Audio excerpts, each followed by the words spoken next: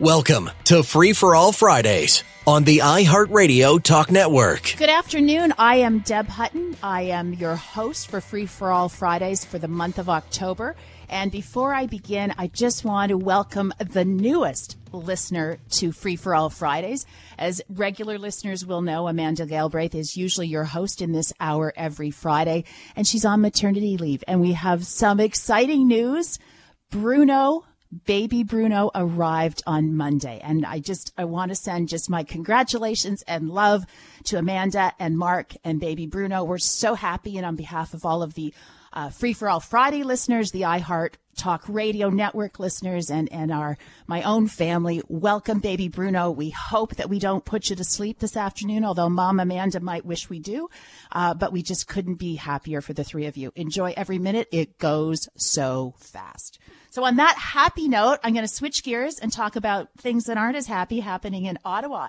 And joining me for this hour to talk about the inquiry, which will be our first topic, and a whole bunch of other things happening nationally, are Jennifer Pagliaro, City Hall reporter with the Toronto Star, and Elias Makos, host of the Elias Makos Show on CJAD in Montreal from 9 to noon. Welcome to Free for All Friday. Hey, thanks for having me. Have we got you guys? Yes, Deb. Great to be on. Elias, you got you? All right. Yeah, I'm here. All right. So, okay, perfect. So as I said, we are going to start off talking about the inquiry that's taking place into the federal government's use of the Emergencies Act to clear the Freedom Convoy occupation in February in our nation's capital. They've been hearing firsthand testimony from top government and police officials. We had earlier this week Mayor Jim Watson, the mayor of Ottawa, Diane Deans, who was the former head of the police board, among other things. Among other guests. What I want to talk to you guys about isn't so much the specific testimony, although it is so much fun for media pundits and political watchers and people who just like this sort of thing. What I really want to get to is whether in the course of this inquiry, the testimony we're hearing, we're actually getting to the crux of the purpose of this inquiry, which is to decide whether or not the government was justified in its use of the Emergencies Act. So, Elias, I'm going to start with you. Do you think we will eventually get there? Because right now it just feels like a lot of fun and a bit of a circus on some days and political gossip. Fun for who, Deb? Fun for who is the big question here. I would file this under an ever-growing category called "Be careful what you wish for." Right. So I think there were a lot of people that were pining for this inquiry because they were going to find some dirt to prove that the federal government should not have been using the Emergencies Act. And what we've found so far is, a lot of evidence that, well, at the end of the day, something had to be done here. But also for both sides that were just chomping at the bit here to make the case that the federal government acted appropriately. One thing we are learning is that, okay, sure, at the end of the day, 3-4 weeks in, this was appropriate. But the level of incompetence that was required to get there, right? There's two ways you can look at it. At the end of the day, did we need the Emergencies Act? I would say yes, but I think it's equally valid to question how we got there. So I think there's egg on a lot of people's face. Maybe there's some conservative politicians that are going to look pretty bad here at the end of the day when you look at what they could have done and how some of them did nothing. But I think we're also going to expose a lot of incompetence here. And that's what I've seen. When you hear about various levels, police forces, not communicating, not talking, or outright ignoring warning signs, it's not a good look. So the people that wanted this inquiry, I say be careful what you wish for. I think you're getting some things you didn't expect. Jennifer Pagliaro, City Hall reporter for the Toronto Star. What's your take on this? I mean, I really feel like all of this is interesting stuff. There may be some smart recommendations for how to do things better in the future, but I don't know if this is the best way to actually ask the germane question, which is, did the government overstep? Did it overreach? Or was it justified in invoking the act? Yeah, I mean, I'm always in favor of having more public information. As a journalist, I'm happy to see any kind of public inquiry. I agree that I think we're seeing information that perhaps politicians and police weren't necessarily expecting us to see. And I think, this is a rarely used act. It should be a rarely used act. And so I think it's important to take stock of the reasons why it's used, when it's used. And we had a lot of people that were deeply concerned about the length and the sort of content of the protest, taking over large parts of downtown Toronto. So I think it's fair to have this inquiry, in terms of what we're going to get out of it. I mean, that's the thing about inquiries. I'm not sure that it's always so satisfying to anyone involved, including the public. So one of the sets of fingers being pointed was the mayor of Ottawa, Jim Watson, towards the premier of Ontario, Doug Ford. And there's been some question as to whether Doug was MIA and his Solicitor General, Sylvia Jones, was MIA during this period of time, and whether he would testify to that. Let's hear his answer. Well, we have some of the top officials with the OPP testifying, and yes, I stood shoulder to shoulder with the Prime Minister. These folks were camping out, everything from whirlpools, disrupting downtown, disrupting the lives of the people of Ottawa. So, Liz, if you were actually advising Doug Ford, would you have told him he should go testify? Well, I would have said, thank God for the auto industry, because I try and imagine what would have happened during those weeks of what was going on in Ottawa. And what was happening, by the way, at the Ambassador Bridge as well. And I try and think what the response would have been from tough guy Doug Ford with part of his base that he relies on if there wasn't an auto industry of real tough guys, right? I want to point this out. The people in the auto industry, they're the real tough guys. They're not the people that don't want to work for a living that decided to camp out for weeks in Ottawa. And if Ontario's economy wasn't getting hit as hard as it was, how would Doug Ford have responded, right? I think it would have been different. So he's right, by the way. Doug Ford standing side by side the Prime Minister. This was a big deal.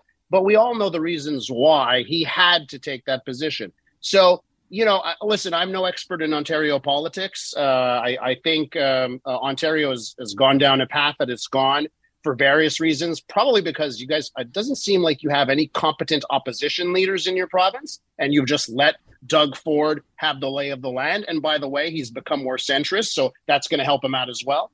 But, nothing surprising here. There's nothing, for me, there's no benefit to Doug Ford testifying, right? And if there's no benefit, why do it? And I think the people who are advising him on that end are probably making the right decision. Jennifer, your thoughts on that? Because I actually would advise him to go. He actually was at his best during some of these moments, and I think he could go and just be Doug Ford. Yeah, I mean, of course, again, as a journalist, I'd love to see everyone, put in front of an inquiry. The more, the merrier, in my opinion. I'm not sure that in this situation, Premier Ford has anything necessarily to hide. I know there is conversation about the exchange with the Prime Minister, but I think, from what I understand from my friends in Ottawa and folks who were really impacted by this, a lot of attention was really on the police there in Ottawa and what they knew and what they were doing about keeping people from occupying the streets. And so I'm not sure it would have made a large difference. I'm not sure it would have been the major headline of the day, but I guess it depends what he would say. Well, we'll have weeks and weeks and weeks of this to talk about, so I'm sure we will revisit the topic.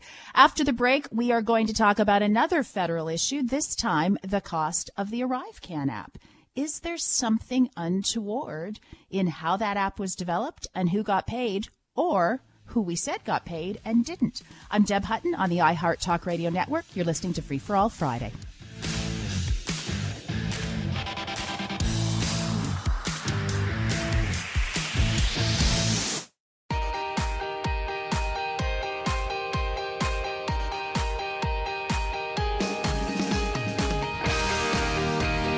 This is Free for All Fridays on the iHeart Radio Talk Network. Welcome back. I'm Deb Hutton. Thanks for joining us on this Friday afternoon. As always, we're joined by a couple of watchers of all things political and current events.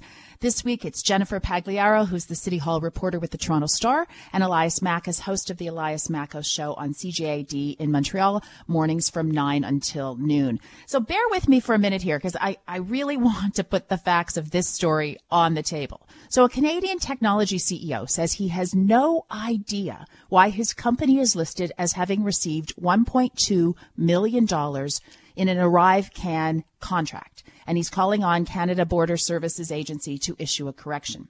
Craig McClelland, who is the CEO of Think On Inc., was listed as the company was listed as the 6th ranked company in terms of federal outsourcing contracts related to developing and maintaining the ArriveCAN app. Quote, "We have received no money from CBSA." And in fact, he says Think On, who is listed as having done QR scanning work, is not in that business at all. It's not a service they provide.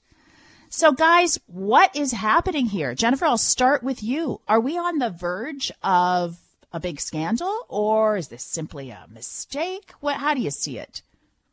Yeah, I mean, that's the big question here. This is such an interesting story. Bill Curry at the Globe is such a pro, and it makes sense to track the spending on this app. You know, there's been a lot of criticisms about, you know, the like how you were notified whether you'd been near someone with COVID, as well as the ArriveCAN app, and you know, it'd be kind of a hassle, a bit bureaucratic compared to what other cities had implemented and other countries, and so. It's hard to tell. You know, I read the details of this story really quickly, trying to answer that question myself, and it's a real interesting one. You know, how a government contract could be listed for a company of that amount. You know, it's like that number come out of thin air. Did they list the wrong company? You know, there's a conversation about other subcontractors. It's a pretty big error, if it's an error, to just list a company that says it had nothing to do with this app. And so, yeah, I think bureaucrats will definitely need to speak to this, and the minister's office as well. I think I'll be watching closely for Bill's next story. Well, in that regard, Conservative MP Michael Barrett raised the issue in question period, describing the app as a boondoggle, a word I might support. Let's listen. We got a clip, Tony, number 16. This was an app that started out, it was supposed to cost $80,000, and the expenses ballooned to more than $54 million. It wrongly quarantined, forcing people into house arrest. It's a boondoggle. It's a failed app. They've lost $1.2 million. Who got rich? And here's how Liberal MP Pam Damoff, the Parliamentary Secretary to Public Safety Minister Marco Mendocino, who is responsible for Canadian Border Services Agency, here's how she responded in the House. For the opposition to call the ArriveCAN app a boondoggle when it was developed to keep Canadians safe is appalling. CBSA is aware of issues with the contract.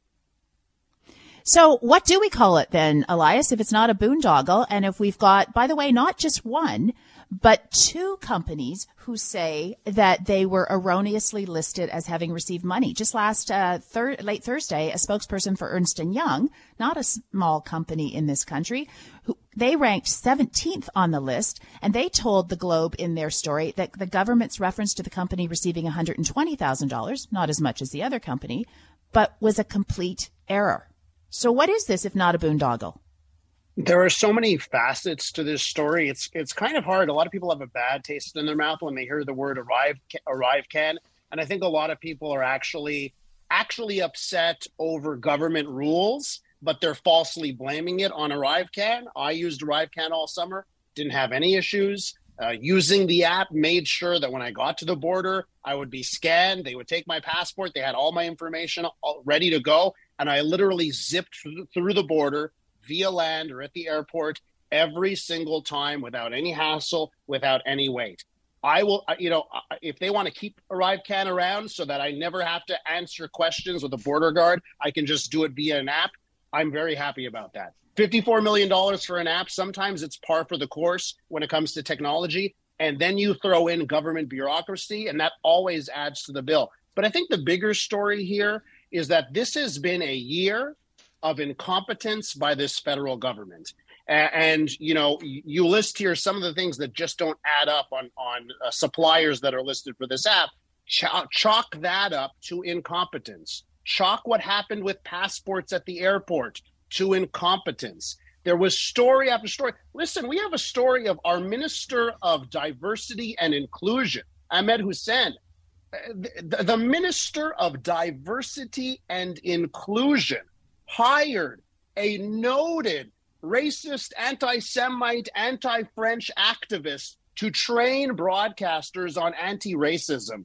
And he knew about it. He was alerted to it. He didn't cancel the contract until the media got involved and too many stories showed up. So to me, all of these issues we're seeing with ArriveCan is an example. For some reason in this liberal government, you can make mistake after mistake and you never pay with your job.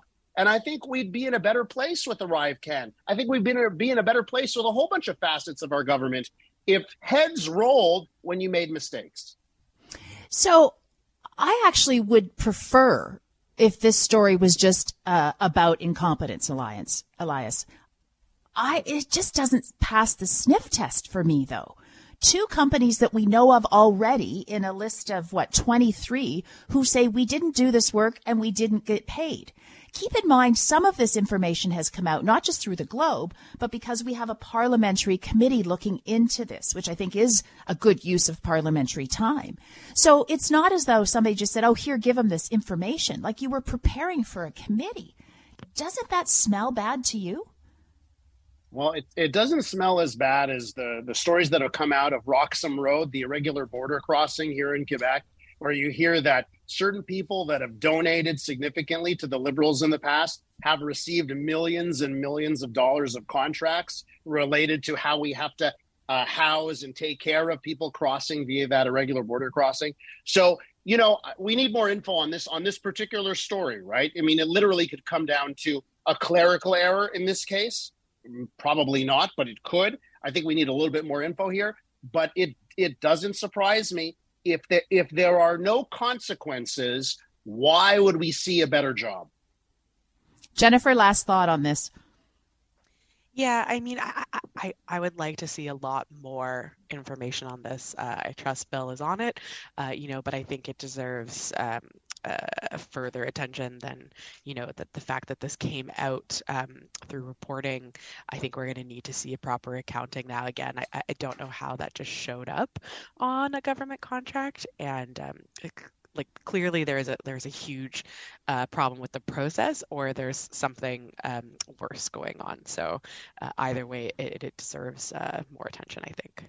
Jennifer Pagliaro, Elias Makos, you are more optimistic and more generous, I think, than I am on this topic. But time will tell. Didn't I just say the government is incompetent as can be? I think Elias was pretty tough on the government there. I'm trying to be neutral here. Well, coming up after the break, we're going to have another shot at the federal government, because I do want to talk about the economy, where we are, and some comments made earlier this week by our Deputy Prime Minister and Minister of Finance, Chrystia Freeland. I'm Deb Hutton. This is Free for All Friday. We are on the iHeart Talk Radio Network. Stay with us, and we'll have more to chat about coming up.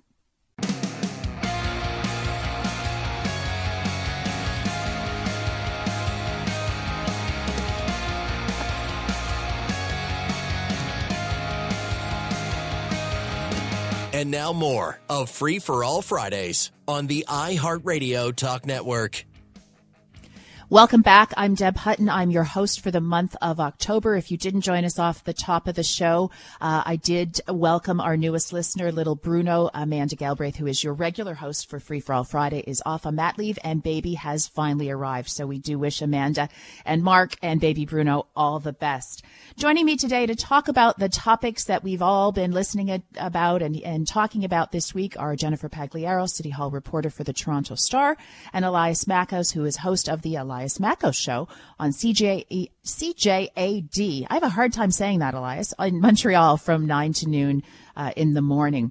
So earlier this week, Finance Minister Chrystia Freeland warned Monday that Canadians can expect an economic slowdown in the coming months. She said she believes Canada is now facing the crescendo of the COVID recession, but she also said this. I'm not going to sugarcoat it, and I'm not going to claim that we don't have some challenging months ahead.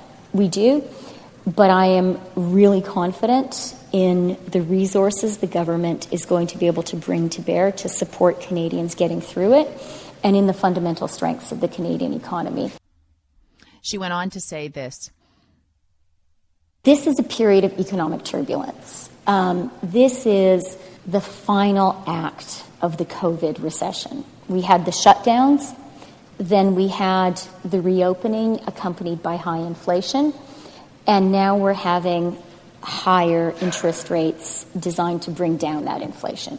And all of that is hard and challenging.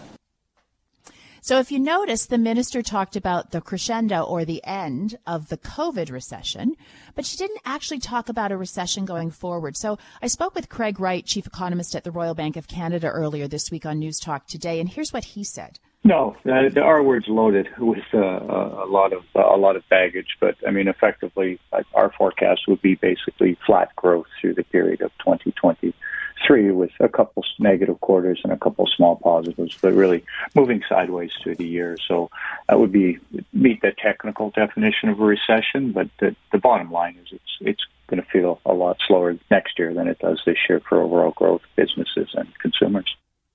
So, Elias, I'm going to start with you. What's your take just generally on how the minister handled this? So, talked about the crescendo of the COVID recession, didn't utter the R word going forward. As we all know, it's fraught with all kinds of baggage. Is she preparing us adequately? What's your take on it? Well, I think it's a victory for all Canadians when a Liberal doesn't use the terms she-covery and she-session when discussing the pandemic and economic issues. How many times did Justin Trudeau say those terms before he got the ixnay on repeating it? So listen, Chrystia Freeland is, with reason, letting everybody know that we've got turbulent times ahead. But to be very honest, there is going to be something very different about any type of recession that we're going to see. We all know that every single employer needs bodies. It's going to be difficult to convince me that we're headed to some sort of difficult time when unemployment has never been lower, and everywhere you look, people want to hire. And sometimes a recession can be a good thing. And let me just temper my words here before you say what recession's good. Recessions can be good.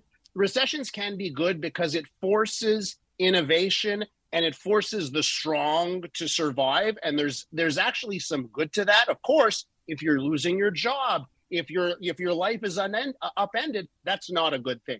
There could be a silver lining here, because in this recession, it will be easier than ever for people who may lose their job if a company goes under to get another job.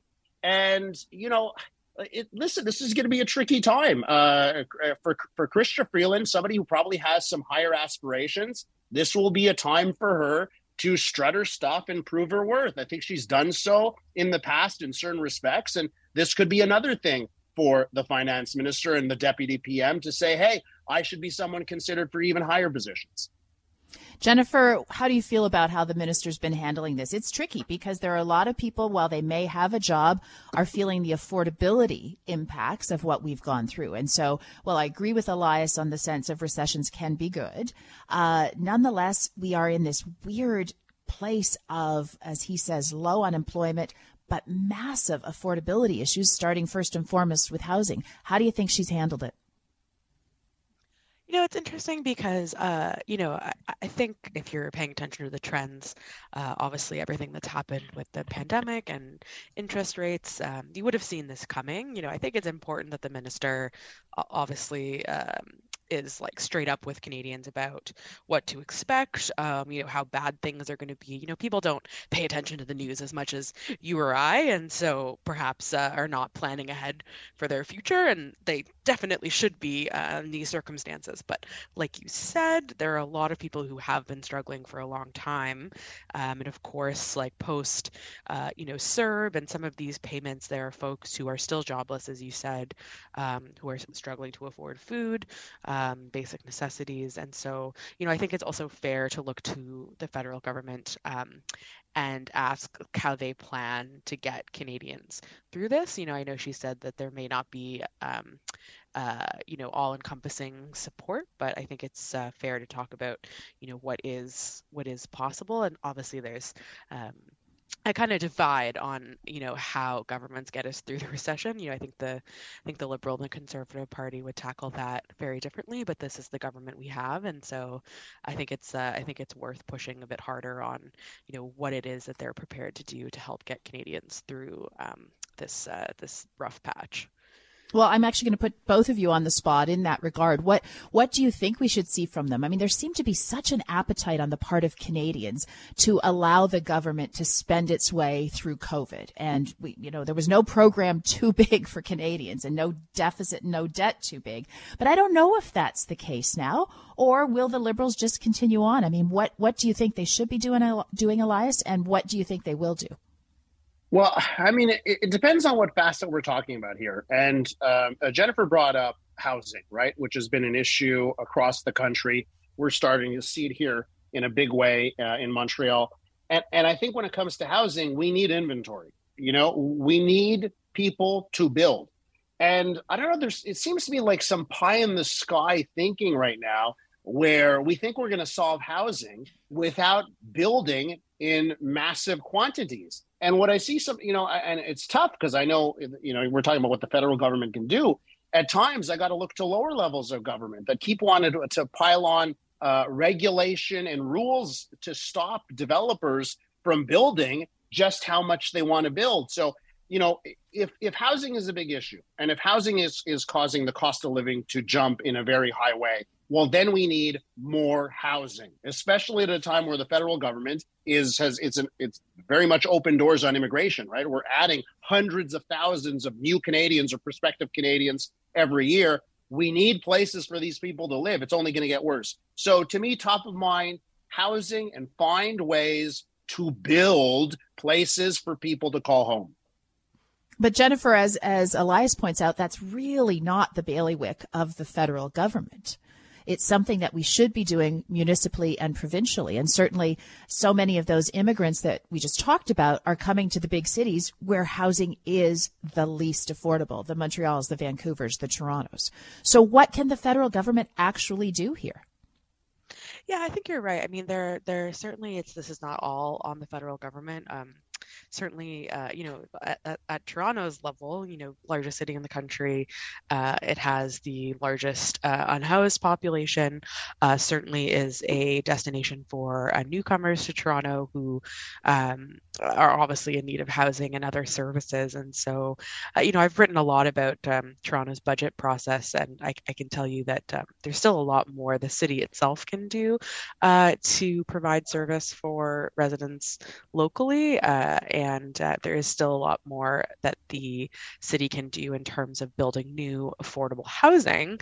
And, there's a lot that's outside of the city's control, including interest rates and other things that are driving up costs. And don't forget about the provincial government. My colleague Robert Benzie reported today that there will be an announcement coming for the province about allowing different types of housing where it's currently banned. So turning existing homes into duplexes and triplexes, for example. And so we'll be watching that with a lot of interest as well, because all of these things might make a very large difference for some people when it comes to their personal finances. Well, again, it's one of those topics I'm sure that we'll be discussing for a significant number of weeks and months ahead. Coming up after the break with Jennifer Pagliaro of the Toronto Star and Elias Makos of the Elias Makos Show on CJAD in Montreal. We are going to have the lightning round. Whole bunch of issues happening, some of them here in Canada, some of them internationally. I think about the Prime Minister in the UK, and we are going to have a conversation on the lightning round, just get everybody's quick thoughts on some of those great topics that we've been dealing with. You're listening to Free for All Friday. I'm Deb Hutton on the iHeart Radio Talk Network.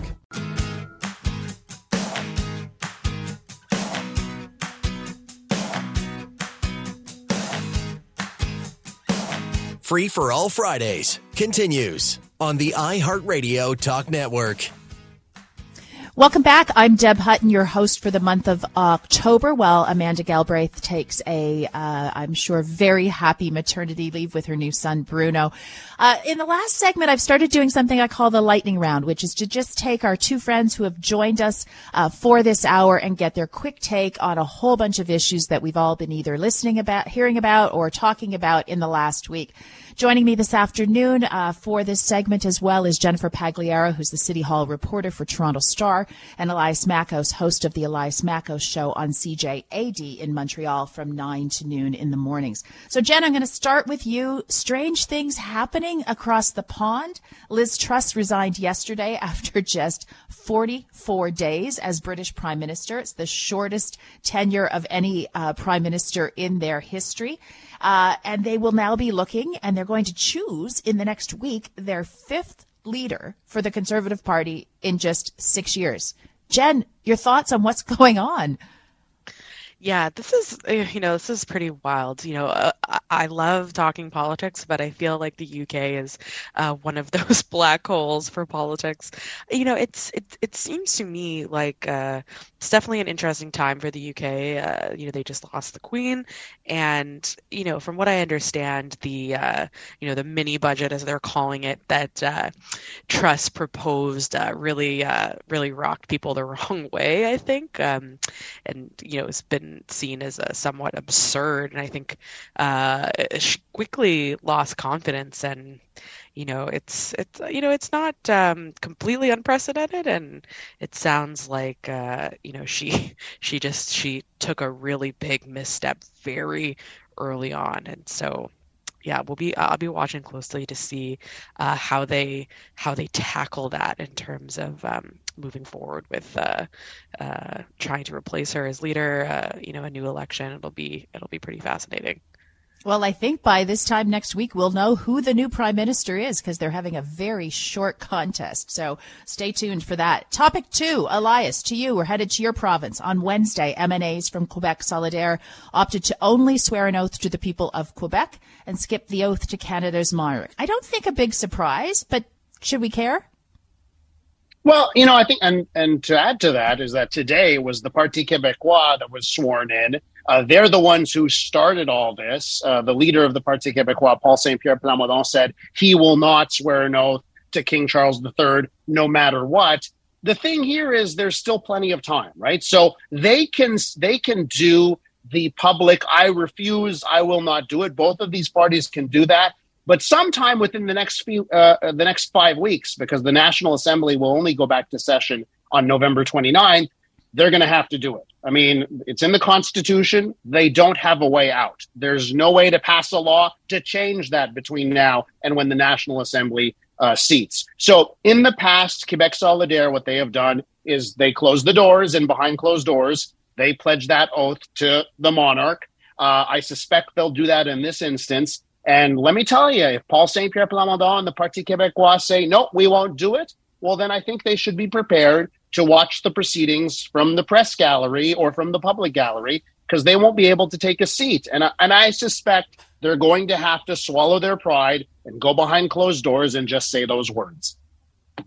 Topic 3, back to you, Jen. The new national handgun sales freeze takes effect today.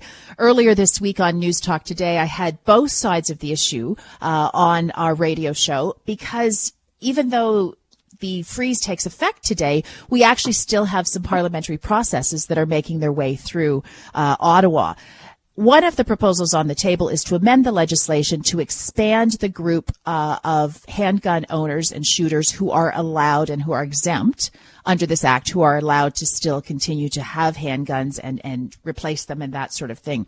We had the sport shooters who say it shouldn't just be those who are qualified as Olympians or Paralympians who are exempt from this legislation, but all sport shooters. Because one of the ways you get to be an Olympian is that you start early and you practice. Jen, what's your thought on those two positions? Yeah, this is pretty interesting. Obviously in Canada, unlike in the US, there are sort of limited ways that the average person can legally own any kind of gun, especially handguns, which are further restricted. And I've heard these arguments. I've heard both of these. These are kind of long-standing sticking points. There are lots of people who say there's no reason for anyone other than possibly police officers to own handguns.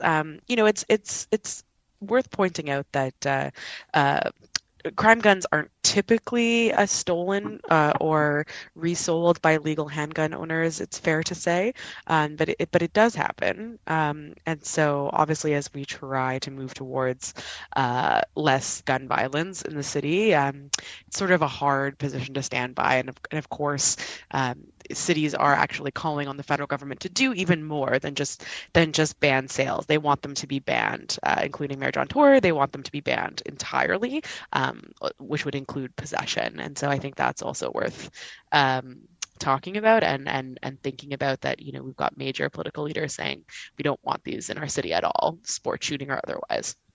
Topic 4, Elias. Loblaw has hit the brakes on 15 of their products. They're going to freeze their no-name products until January. Is this a PR stunt, as I called it earlier this week, or is this Loblaw being a good corporate citizen and making a difference? Shame on anyone that fell for this, okay? It absolutely was a PR stunt. I mean, anyone who thinks that Loblaw, the most successful grocer in Canadian history, doesn't know what their can of peas will cost next January. Anyone who believes that, well, I got a bridge in Brooklyn to sell you. So this was total PR stunt. It made other grocers look very bad, but this isn't a freeze. This was planned all along. They know exactly what their canned goods and boxed pastas will cost in January, but they certainly got a lot of news coverage out of it. Jen, I am going to try and squeeze in topic 5 really quickly. Alberta Premier Danielle Smith got into hot water again, this time for comments she made just a few short months ago on Ukraine and talking about Russia in what was perceived as a pro-Russia way. Does this make any difference to her tenure as Premier of Alberta? I think it sounds like folks are accepting her apology. I think if you look at the original statement about, Ukraine accepting neutrality, I think you can chalk that up to, I hope you can chalk it up to ignorance, because seemingly that is not based in facts or reality, that position. And so I guess it depends on whether people are willing to accept that she came from a place of ignorance and that she apologizes for kind of speaking from that ignorance. So, my friends, that's all the time we have. We only got through 5 issues in that lightning round. Thanks for joining us. I'm Deb Hutton on the iHeart Radio Network.